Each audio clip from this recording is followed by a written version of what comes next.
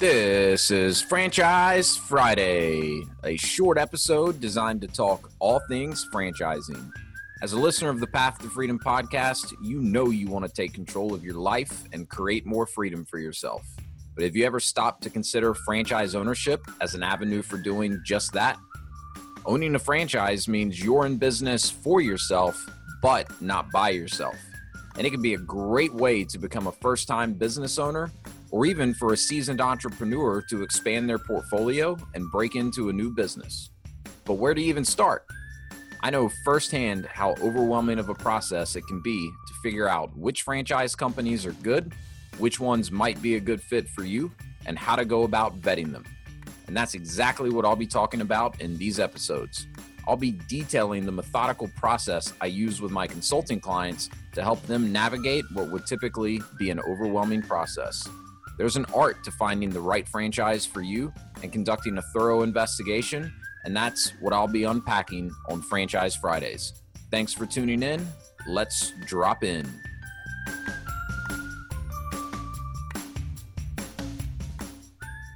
Hey, what's up, P2F listeners, and happy Friday. If you're listening to this on the day the episode comes out, it is Good Friday, so happy Easter to anyone listening to this live. And, you know, the way I look at it, every Friday is a good Friday to talk about franchising. So let's go ahead and dive into another episode of Franchise Friday. If you caught last episode, we talked about one of the biggest things that holds people back from making moves to take control of their lives and create more freedom for themselves through business ownership, and that is fear. Well, I want to segue that last episode into the topic I want to talk about today, which really kind of goes hand in hand with fear, and that is the franchise agreement itself. You know, I work with a lot of people and they get a little bit hung up on, you know, actually having to sign the franchise agreement. So, you know, for some people, this agreement plays into some of the fear, uncertainty, and doubt that they have prior to committing to become a franchisee. But for others, you know, I've seen people that have, you know, been able to get past, you know, the majority of this FUD that they're having. But then when it comes time to actually sign the franchise agreement, they start second guessing themselves and, you know, rethinking whether or not it's a good fit. And, you know, I understand why this is. I mean, it's a huge commitment, right? Not only a huge monetary commitment to, you know, become a franchisee, but you're signing an agreement. And in most cases, they're pretty long-term agreements. Franchise terms are anywhere from 5 to 10 years, typically. I would say 7 to 10 years is most common, just in terms of how long the agreement should last. And then, of course, franchise agreements are going to allow for options to renew the agreement at the end of the term. So it's a long-term relationship that you're signing for. And if you've listened to the prior episodes of Franchise Friday, I've talked in great detail about how to go about selecting the right franchise businesses for you, how to go through the due diligence process and really understand everything that you would need to get to the point of being confident that a franchise business is a great fit for you and something that you will have a very high likelihood of being successful with. So if you've gone through this process the right way, you know, you should be very, very confident that the franchise you've selected and the franchise that has approved you to become a franchisee is the right fit. But as we talked about in last week's episode, that doesn't remove the anxiety and the fear that comes with making a decision like this. And I've just seen it so many times that the franchise agreement itself really plays into that. And that act of having to actually sign a long-term agreement can be pretty anxiety invoking for a lot of people. So I want to share my thoughts on this topic. I want to share the exact same advice that I share with my consulting clients when they get to this point in the process. And if you've ever read a franchise agreement, you know, for me, certainly I can understand why why some people are apprehensive to sign it, because when you read it, it reads pretty one-sided, in favor of the franchisor. When you read a franchise agreement, your initial reaction is likely going to be that, wow, the franchisor can pretty much do anything they want to do in this relationship. And I, as the franchisee, have pretty limited ability to, take certain actions, right? I mean, it's a pretty rigid agreement in most cases. My thoughts on this are simply that, if you've done your due diligence right, and as we've talked about, a big part of what you should be evaluating as you're investigating a franchise business is who is it that you're actually partnering with, right? So beyond the financial components, beyond the initial fees, the ongoing fees, the support that the franchisor is going to provide you, all of these things, you need to really be getting a good sense of, who it is you're partnering with, the leadership of the company, but also you need to be getting a really good feel for the culture of the company. And a big part of doing that is talking to other franchisees.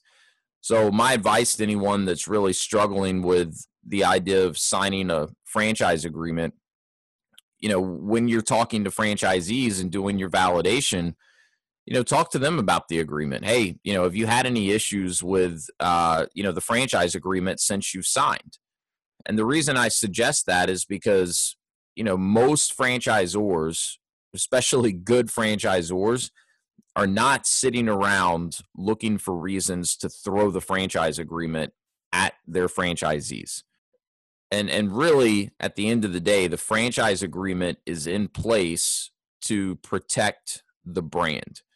So as long as your intention coming into a franchise is to follow the system, to do what's expected of you, and to try to build as successful of a business as possible, working hand in hand with the franchisor, then you really should not be anxious about signing the franchise agreement, because chances are, once you sign it, you'll never really have to discuss what's in your franchise agreement. The franchise agreement, as I said, is there to protect the brand. And as a franchisee that's doing what you need to be doing, that's representing the brand well, that's, working very hard to build their business successfully, you'll be very glad that the franchisor has a more rigid franchise agreement that gives them the ability to take action when they need to in the interest of protecting the brand. Because as we've talked about throughout this series, there's so many benefits to joining a great franchise system, right? One of the potential negatives, though, is that you're sharing the brand with other franchisees, right? So while you could be on one side of the country running a great business, taking great care of your clients with a fantastic reputation for the brand in your local area, a jackass franchisee on the other side of the country could be, operating outside of the brand standards, doing things that they shouldn't be doing, not taking good care of clients, and essentially running the brand name through the mud. And unfortunately, that could potentially have negative implications on your business, even though you're doing everything that you should be doing. That is when you will be very grateful that your franchisor has the ability to take action against that franchisee that's operating outside of the brand standards and protect the brand. So that's just kind of one example to hopefully give you some perspective of why franchisors have their agreements structured this way. It's not because they are sitting around, waiting for franchisees to put one toe out of line and then they can, call them into the principal's office and have a stern conversation with them and say, hey, see section whatever of your franchise agreement, you're in violation of this. And especially if you've, partnered with a franchisor where you had a really good feeling about the culture and you talked to other franchisees and they, validated that the franchisor and their experience has always been very willing to work with them and, happy to help in any way that they can, then chances are, even if, something's a little bit off in your business that, maybe has you kind of falling below some of the requirements in the franchise agreement, chances are your franchisor, instead of just throwing the agreement at you and saying, hey, you're operating outside of your agreement, they're going to say, hey, looks like you may be struggling a little bit with this. Why don't we sit down, come up with a plan? How can we help to get things back on track for you? 9 times out of 10, that's going to be any good franchisor's initial reaction to a situation where a franchisee may not be completely in compliance with the franchise agreement. So, that's just that. These are my thoughts, my personal experience. We've signed franchise agreements, and, it's not something that I lose any sleep over. And it's really just because I know our intention, right? Our intention as franchisees is not to come in and try to, operate outside of the franchise agreement. I'm not going to try to, deviate from the systems and the processes that the franchisor has laid out. I'm not going to try to deviate from, the brand standards. These are just things that I know we're getting value from. It's a big part of the reason we invest in a franchise in the first place. So it's not something I lose any sleep over. Now, that being said, I certainly don't want to diminish the importance of the franchise agreement and the importance of making sure you understand what's in it and what you as a franchisee would be obligated for after you sign the agreement. So I'm not saying, hey, don't read it, just, toss it to the side and, sign whatever they put in front of you. No, definitely read through it. Make sure you understand everything that's in it. If you have any questions, ask the franchisor. Most franchisors are going to be happy to spend as much time as they need with you to answer any questions, address any concerns that you may have related to the franchise agreement, and help you get to a place where you're comfortable with it. And, one of the questions I get pretty often from people that I'm working through this process with is, hey, Wes, should I hire an attorney to review the franchise agreement for me? And, there's not necessarily a right or a wrong, answer for this. My advice to my clients is always, if you want to hire an attorney, number one, make sure you hire an actual franchise attorney, right? Not an attorney that specializes in another type of law. Make sure to hire an actual franchise attorney, because they read hundreds, if not thousands, of franchise agreements. So they're very in tune with what is common to be found in a franchise agreement and what may not be so common. So an actual franchise attorney would be in a very good position to, read through a franchise agreement for you and say, hey, this looks pretty standard with, the vast majority of other franchise agreements I see out there. Or they could say, hey, this is a little bit off from what I typically see. So you may want to go back to the franchisor and get some clarification on, why they have this in there or why it's worded that way. All right. So that's number one. If you do decide to have an attorney review your franchise agreement, make sure it's a franchise attorney. All right. Just like if you're going to go to the doctor and you need a specialized procedure, let's say it's a knee surgery, well, you're going to want to work with an orthopedic surgeon, not a brain surgeon. All right. Same thing here with attorneys. Secondly, if you're going to hire an attorney to review the agreement, make sure you have the right expectations in terms of what to expect the result to be from that. All right. If your goal is to hire an attorney to review the agreement and then send a redlined version of that agreement back to the franchisor with a laundry list of changes that you're asking for, and you're looking to begin a negotiation with the franchisor to essentially have them carve up their franchise agreement, that is not the right expectation, okay? Most franchisors are not really willing to negotiate their franchise agreement. And there's valid reasons for this. Number one is, their goal is to keep all of their franchisees on a level playing field, right? So if they start cutting deals with, one franchisee that's negotiating certain areas of the franchise agreement, and then they cut a deal with someone else, but it's a little bit different. But then, 5 other franchisees over here just signed the franchise agreement as is. Well, now their franchisees are not on the same playing field necessarily. And that's just a slippery slope for franchisors. I mean, we've talked about how the FTC regulates franchising.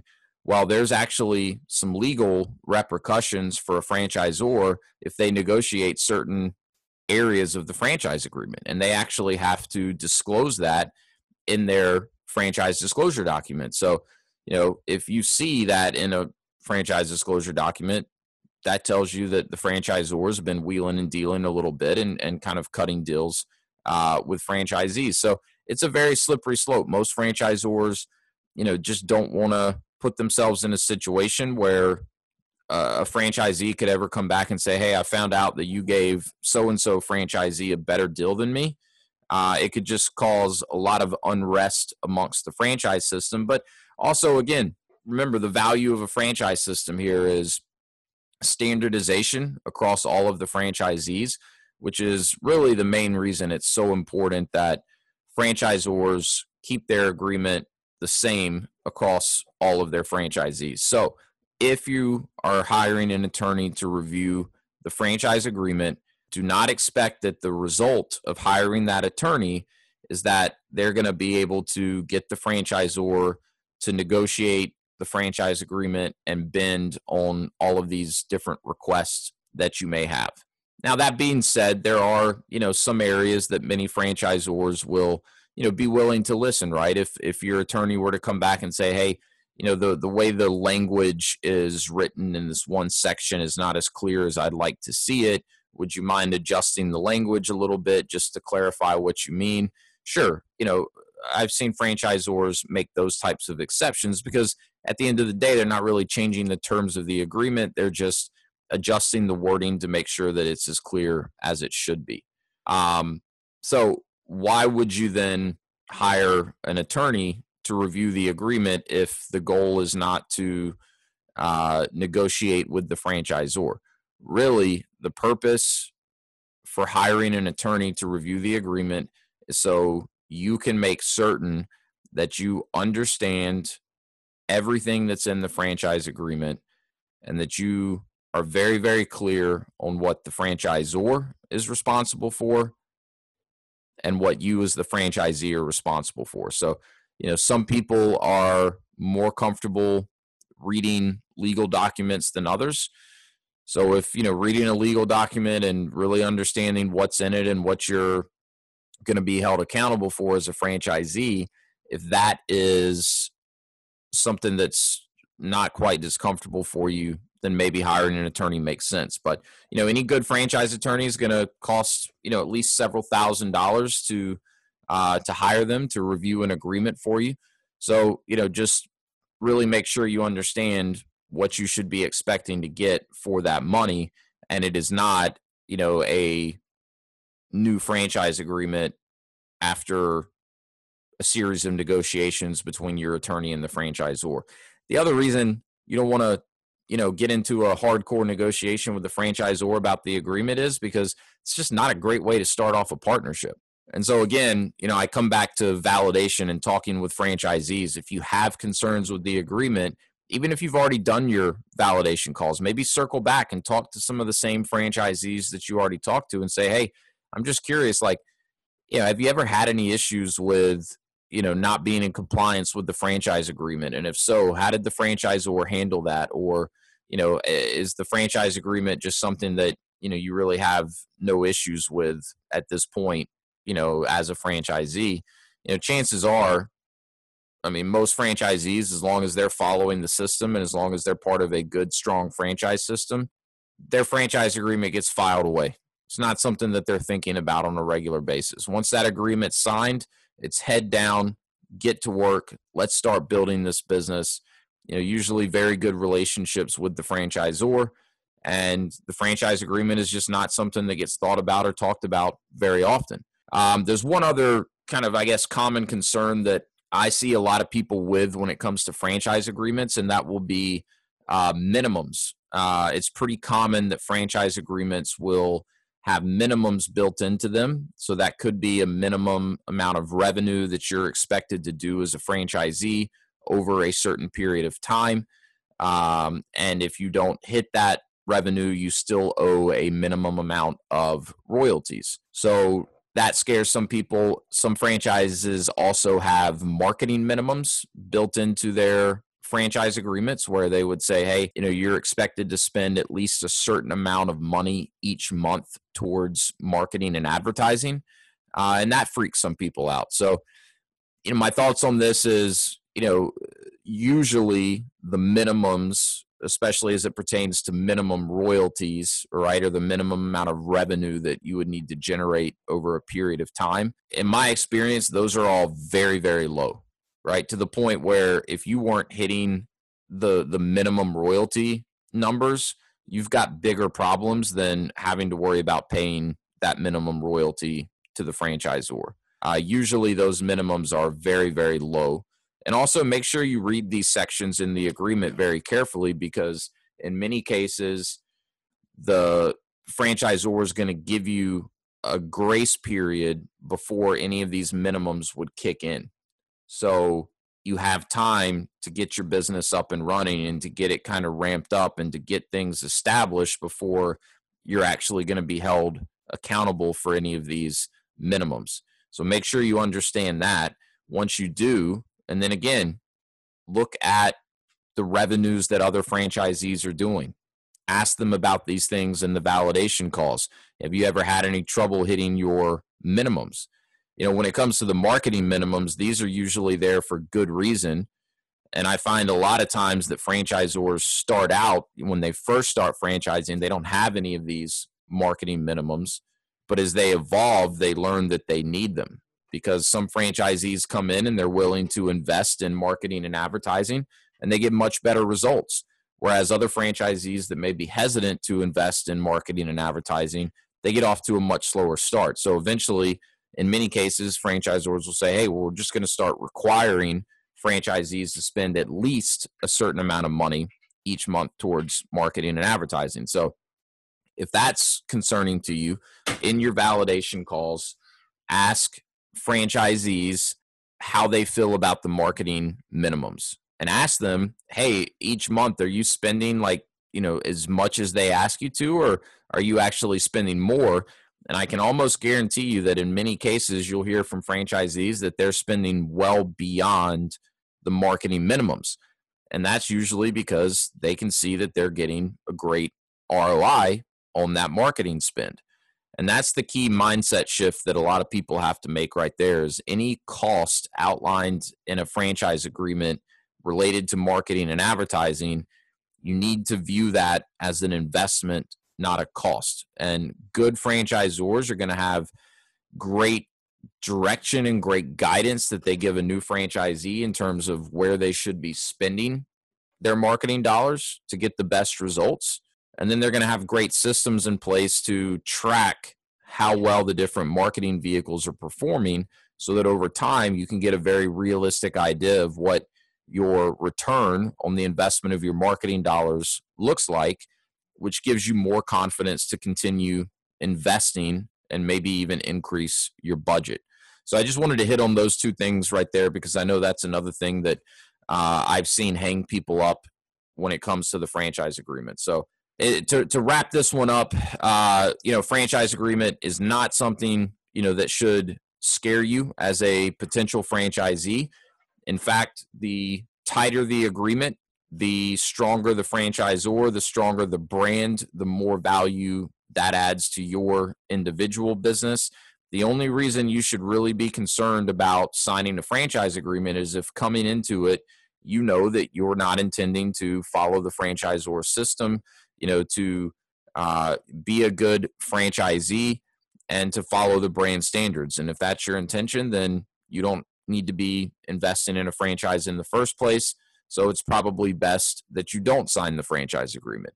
But as long as your intent is to follow the system, put your head down, do the work, then 9 times out of 10, the franchise agreement's going to be just fine. But again, make sure you read it and understand it. As we've already talked about, not all franchisors are created equal. I have seen some funky franchise agreements out there that I certainly wouldn't sign. So I'm not saying that, every franchise agreement is okay to sign as long as you feel confident that you'll do well in the business. Make sure you read it. Make sure you understand it. If you do have, questions, first take them to the franchisor. If they're not able to satisfactorily address them, then, if you do want to hire an attorney, make sure it's a franchise attorney. But, to me, in my experience, the franchise agreement should not cause nearly as much apprehension as it does for so many people, especially if you've gone through your due diligence process the right way. And so if you haven't caught all the other episodes of Franchise Friday, I highly recommend going back to the beginning, starting there, listening through in order, because this entire series is all about the process that I use with my consulting clients to help them get clear on what they want to accomplish through business ownership, how to select the right franchises to investigate, and then how to conduct a proper investigation, make sure you're covering all your bases, turning over all of the rocks, and gathering the information that you need to confidently make an educated decision. So if you've done all of that right, the franchise agreement should not prevent you from taking that final step, signing, and then starting down your own path to freedom as a great franchise owner. So I hope this helped. Thanks for tuning in. Share this with someone that'll get value from it. I hope everyone has a fantastic weekend or rest of their week whenever they're listening to this, and we will talk to you next time. Go drop in.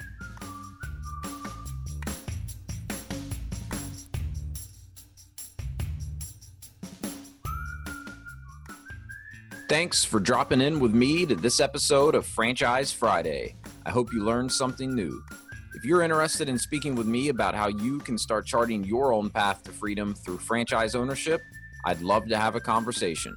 I provide a free consulting service to help people just like you identify and investigate franchise businesses that will help them create freedom in their own lives, and I'd love to help you with the same. You can visit my website at www.path2frdm.com or send me an email at wes@path2frdm.com. Make sure to tune in to next week's episodes of the Path to Freedom podcast and follow or subscribe on your favorite podcasting platform. And if you know someone else that would get value from this, please take a moment to share with them. Until next time, go drop in.